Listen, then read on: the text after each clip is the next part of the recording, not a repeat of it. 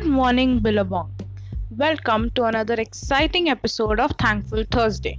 Today, I, Mukta, along with my classmates and Purva, Mansha, and Shatvika from ISC 11 Commerce, are going to share some information about banks.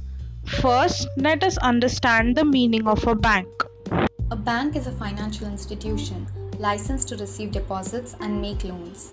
Banks may also provide financial services such as wealth management, currency exchange, and safe deposits. There are different kinds of banks, including retail banks, commercial or corporate banks, and investment banks.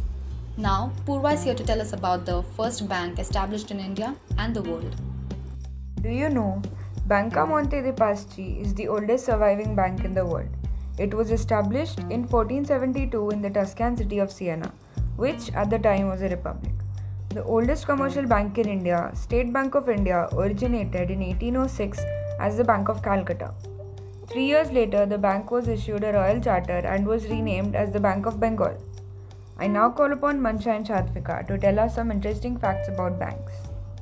One can write checks in Hindi or local languages. Banks should maintain triangular forms. Lead end to end, all the credit cards on earth would circle the globe 3.5 times. Farmers used credit cards in the 19th century as they relied on credit extended by the local general stores. There are 10,000 worldwide credit card transactions every second.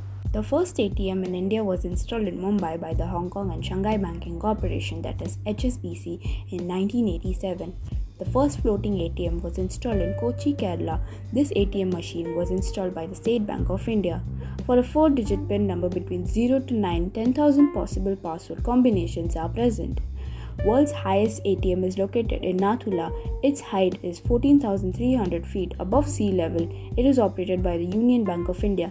This ATM is installed for the army personnel who are posted on the Indo-China border. With this, we end today's podcast. Credits to Bhavya for editing it. Thank you and have a wonderful day ahead.